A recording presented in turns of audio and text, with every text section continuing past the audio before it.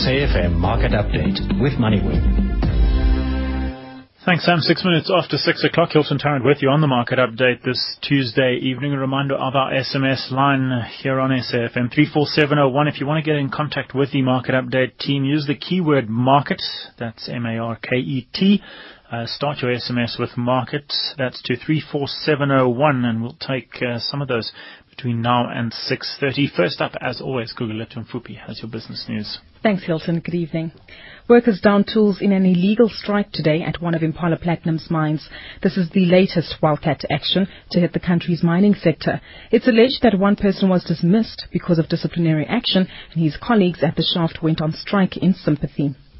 South African clothing retailer Edcon Holdings has posted a wider annual loss as changes in stores and management disrupted sales.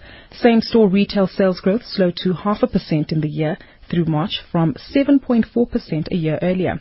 Edcon's net loss also widened from 2 billion rand last year to 5 billion this year. And business confidence in South Africa dropped by 2 points between the months of April and May as labour unrest in the mining sector hit business sentiment.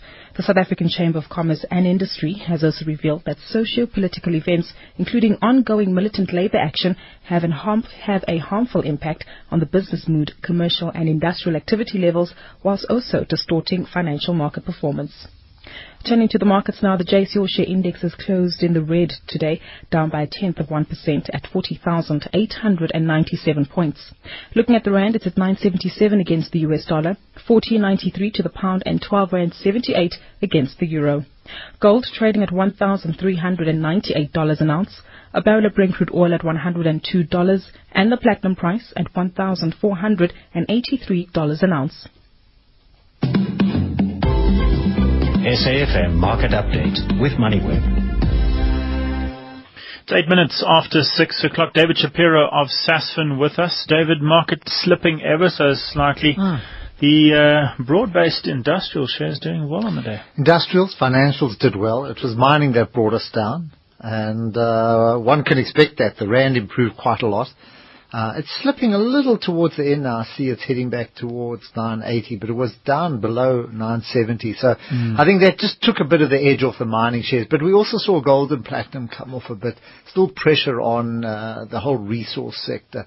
Oil not going anywhere. So platinum shares down, gold shares down. Anglo's Bulletin also had a pretty rough day. Apart from that, financials very strong. I think they outstripped industrials. Industrials also hurt by that strong rand with British American Tobacco, Richemont, all our dual listed battling to make up ground.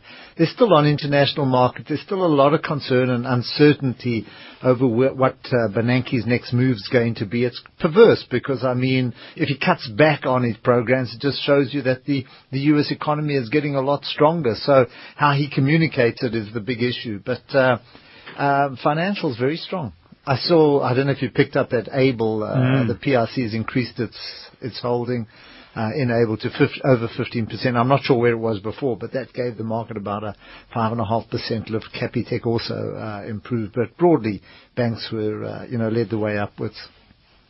We saw, yes, as you say, Able up 5.25% on the day, 16 Rand 83 off those 52-week lows, which has kind of been bouncing along for the past week, 2 weeks, 3 weeks. ArcelorMittal, another one. Investec Asset Management owns over 5% of the company. That was disclosed this morning, setting off an almighty flurry of activity in ArcelorMittal's trading. Share was up 13-14% at one stage. Ended the day at 32.11, up 10%. Any excuse, I guess? I've got no excuse. You want to buy that with pleasure. I suppose there's issues around the weaker rand might be helping them, but input costs into those big factories, it still worries me. I still think there's a lot of work to be done before we see, ArcelorMittal turn the corner. Look, remember, it's coming off such a low base. So I have no doubt that the Pitchfordian School of Value Investing is probably buying this without, with difference to old bit, But it would suit someone like that, who wants to find deep value in a stock. I'm sure that Investec is a John that's buying, and John Bickott that might see value. it's too early from our point of view. And, regardless of what assets they have and what the normalized earnings on a company like that could be. If you are interested in the house view at ReCM, Piet Viljoen, in that interview which we played a highlight from yesterday, that full interview on MoneyWeb, there is some discussion around ArcelorMittal, also on the ReCM website, recm.co.za, in the latest review, some of the investment commentary, an entire article by Daniel Milan on specifically the steel sector in this country. Some interesting thoughts, and no doubt as... Well, he's a lot cleverer than I am, so I'm sure he's got better views, but I'm just taking a market. It just seems that it's a long way to go still. Oceana, the fishing group, buying Food Corp's fishing business for about R500 million. Listeners will be familiar with Glenrick, the Pilchards business. That's pretty much what they're buying. Glenrick on toast, favorite Sunday evening dinner. It's a good deal for Oceana. I think Oceana has been a wonderful performer. I think it also shows you that Food Corp are going to stick with chickens rather than fish. That's their protein of choice. But for Oceana, look, it's not a huge deal from Oceana's point of view, but still, the market liked it. I think they moved the share up over 3%. 3.5% today, 89 rand a share. That's a fresh 52-week and probably all-time high for Oceana. Most importantly, this deal gives them fishing rights. It gives them all the fishing rights that are in the associated fishing with that. Yeah. And in some cases doubles their fishing rights. They're a really good, I've owned them in a fund that I run for a long time and have done incredibly well. But if you look at I&J and you look at the other fish producers, they just seem to know how to do it for whatever reason, and you just got to stick with the winners. So I assume that this will be a good deal for them. Who else? Someone else owns Oceana. I think Tiger's got a stake. Yeah. And Peter McClary at the results presentation last week was very clear about them staying invested. They like the business. They like the management. I declare my interest, but I say it's the one food company that just seems to have surpassed all the others with all the other issues there. And I don't think they've got any competition things overhanging their head either. Well, Telkom is currently negotiating with trade unions regarding salary and wage adjustments. This negotiation began way back in March. Marius Krookamp, spokesperson for Trade Union Solidarity, joins us now. Marius, months down the line, still no agreement. What is the status of the negotiations? Good evening. Yes, we've had quite a protracted negotiation process. We spent more than 15 working days and nights negotiating, and we've reached a stalemate. Telkom made an offer last week for us, which we took back to our membership. It was an offer of a 6% increase for 3 years, and wage and job security, no forced retrenchments. And this morning, as we were preparing to deliver our mandate, which was to accept this offer, Telkom withdrew the job protection, which takes us back to square one. In terms of the job protection, this is obviously forming part of these negotiations. Outside of this, though, there is a voluntary retrenchment offer for pretty much all of Telkom's employees. From what you know, are employees accepting that offer from Telkom? Yes, the latest figures we have is that just over 1,300 employees have accepted that offer and are leaving the company. Marius Krookamp is spokesperson for Trade Union Solidarity, and we will keep in touch as the unions as well as Telkom meet at the CCMA tomorrow to try and resolve this stalemate. Very interesting, David. 21,000 employees, 1,300 off your wage bill. That's a big number. But still, it just shows you the issues poor old Telkom have. Any company in South Africa have with trade unions. Still a massive issue in our lives. You never get this continuity. Every year there's a stop and stutter, even for someone like Telkom. Keep those questions coming through on our SMS line 34701. That's 34701 with the keyword market at a cost of R2 an SMS. 10 years ago, we hosted the inaugural Kimberley Process Summit. For the second time, South Africa is chair of this important international structure. On behalf of all South Africans, I am proud to welcome back members of the Kimberley Process to a renewal of our collective commitment to an equitably prosperous world, free of conflict downs. This message is brought to you by the South African government. Pharmaceutical company Adcock Ingram, which has received buyout offers from Bidvest and other undisclosed bidders, out with results for the 6 months to March 31 today. The company, known for its Panado, Comprel and Carenza medicines, reported revenue up 9%, headline earnings per share down 5%, its dividend maintained in the 6 months. Dr. Jonathan Lowe is Chief Executive of Adcock Ingram. Jonathan, I know we're not talking about the offers today, just the results, but suffice to say the board is still evaluating those proposals. Yes, I think good evening to you and your listeners. And as we have indicated, the board is following a clear process in which it's reviewing a number of proposals from interested parties with the intention of securing ultimately maximum value for shareholders. I'm not a part of the board process, and therefore I'm not really in a position to comment on that process. Jonathan, these 6 months characterized by rand weakness, obviously affecting a number of companies on the JSE, and also characterized by a market here in South Africa where consumers are under pressure. Are consumers downtrading? What we have seen is that, yes, consumers have been under pressure. If we listen to what the retailers were saying sort of around Christmas time, it looked like pretty dire straits for the consumer at that stage. We did see some downtrading. Our OTC business in volume declined by about 1%, but we had a little bit of price leverage there and overall showed a 4% increase. The rand, as you've rightly suggested, certainly has had an effect on the business. We've seen a 16% depreciation in the rand over this last 6 months, and that's the period that we've reported on. And then, of course, the last few weeks, probably another 16 to 20% decline. So certainly the rand is a big effect on our business. We've tried to mitigate it through some great cost control, and you'll notice the operational expenditure in the business is down about 12%. We've got a strong continuous improvement program in our factories, and we're doing everything we can with the single exit price of 5.8% that we were given. The increase was given from the beginning of May. So we're doing everything we can to mitigate the effect on our business. Jonathan, that single exit price, 5.8% increase in the market for those specific products as of 1 May. In these 6 months, what dispensation were you operating under? It was about a 2% price increase at that stage, 2.14 to be exact. We took that across most of the areas that our portfolio would tolerate. In the OTC business, only about 50%, in fact, is regulated by SEP. So there we had, I think, better price increases in the order of 5 or 6%. As we've moved into the complementary medicines, the multivitamins, minerals and supplements, etc., they're less regulated when it comes to SEP. The good news, of course, is that the Schedule 0 products that are also registered by the Medicines Control Council, their exemption from SEP has been maintained as of yesterday. That was gazetted, so that's good news for that part of the portfolio. Jonathan, that ARV tender, 25% of the volume through Adcock Ingram, how does that compare with say, last year or the year before? Last year we only had about 4%, so certainly a big jump.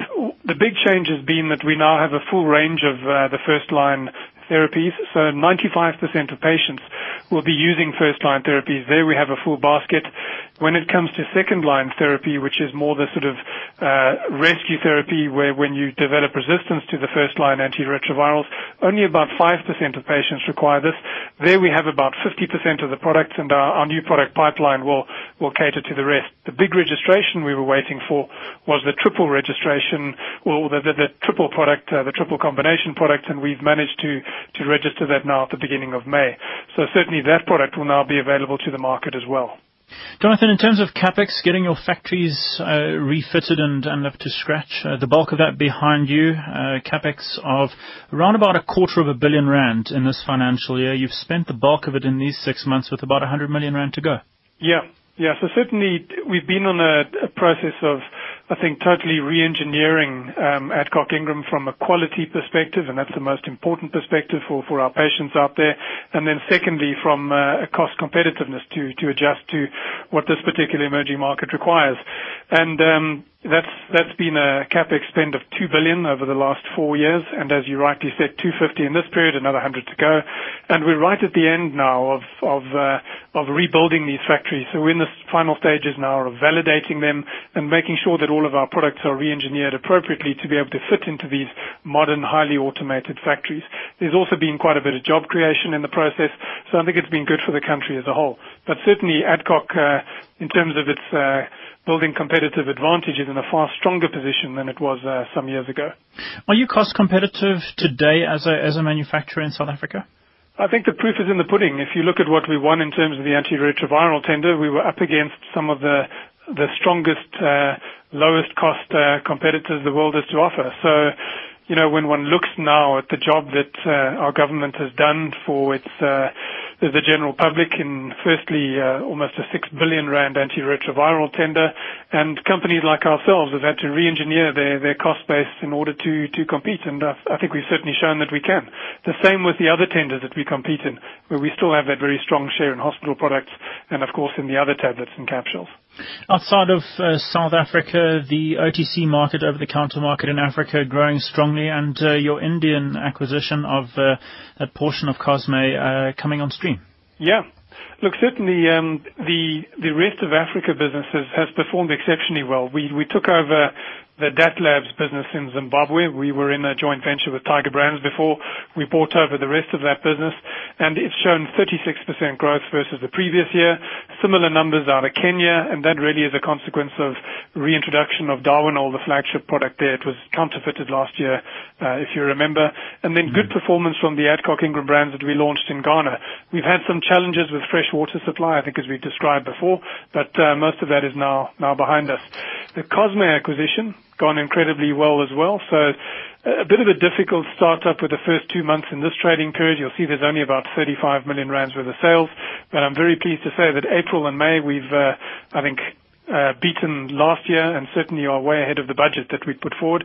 So very happy that I think that Cosme business is going to be one of the stars of the show at the end of the year. Jonathan, just looking ahead, the current 6 months, obviously, as you mentioned at the start, the rand all over the place at the moment, but some relief on single exit price for that portion of the portfolio.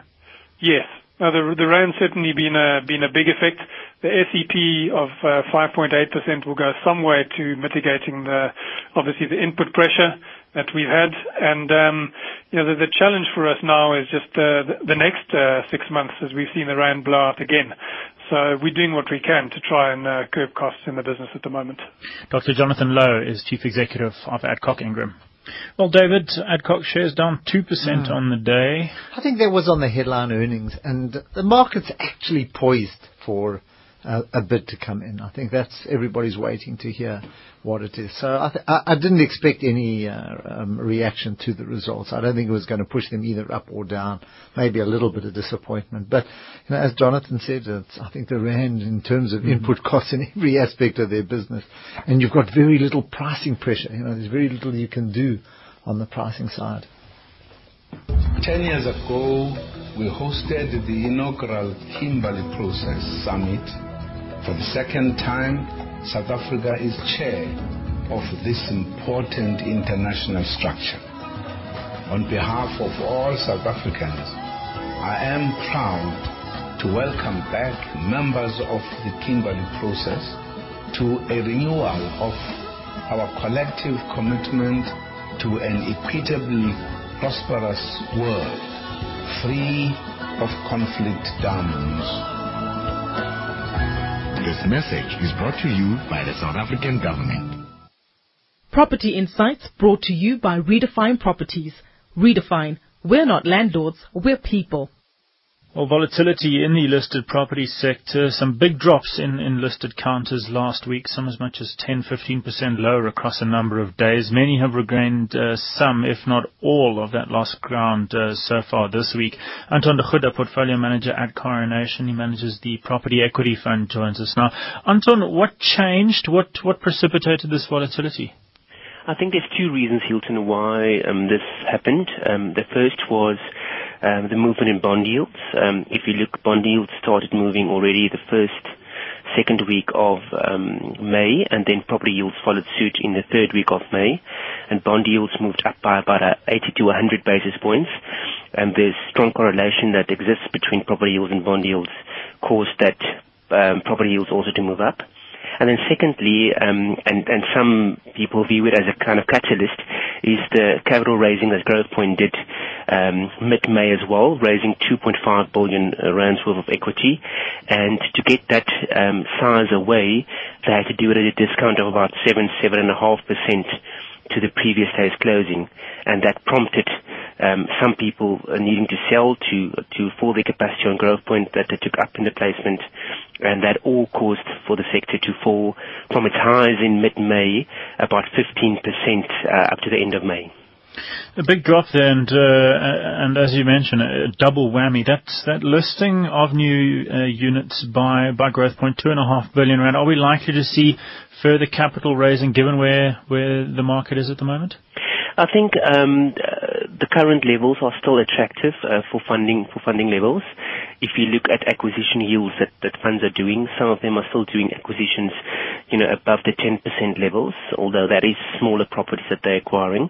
But I think that the size and or the quantum that Growthpoint did, I think that kind of size we'll probably not see a repeat of. That was a kind of record for the sector. In the past, the companies came with about 200 to, let's say, 800, perhaps R1 billion, but that was definitely only a record set by the sector.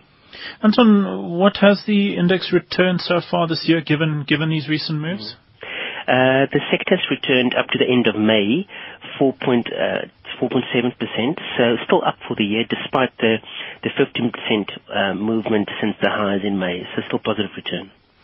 And of course, this all happening against a backdrop of a shift to real estate investment trusts, and we have spoken at length here on the market update about those and about what advantages they do offer. Are we likely to see further new listings in the sector given the new REIT dispensation?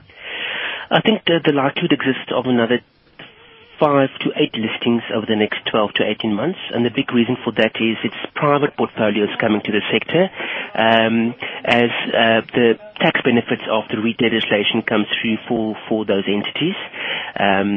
So Atterbury is one of those listings that may come into the sector over the next 6 months, and I think that's a listing that many people are looking forward to because it has many elements from a standing portfolio, income producing, to a development pipeline, to some African exposure as well as some UK exposure. Anton de Goede is portfolio manager at Coronation. He manages the Property Equity Fund. Property Insights was brought to you by Redefine Properties. Redefine. We're not landlords, we're people. Lifts here.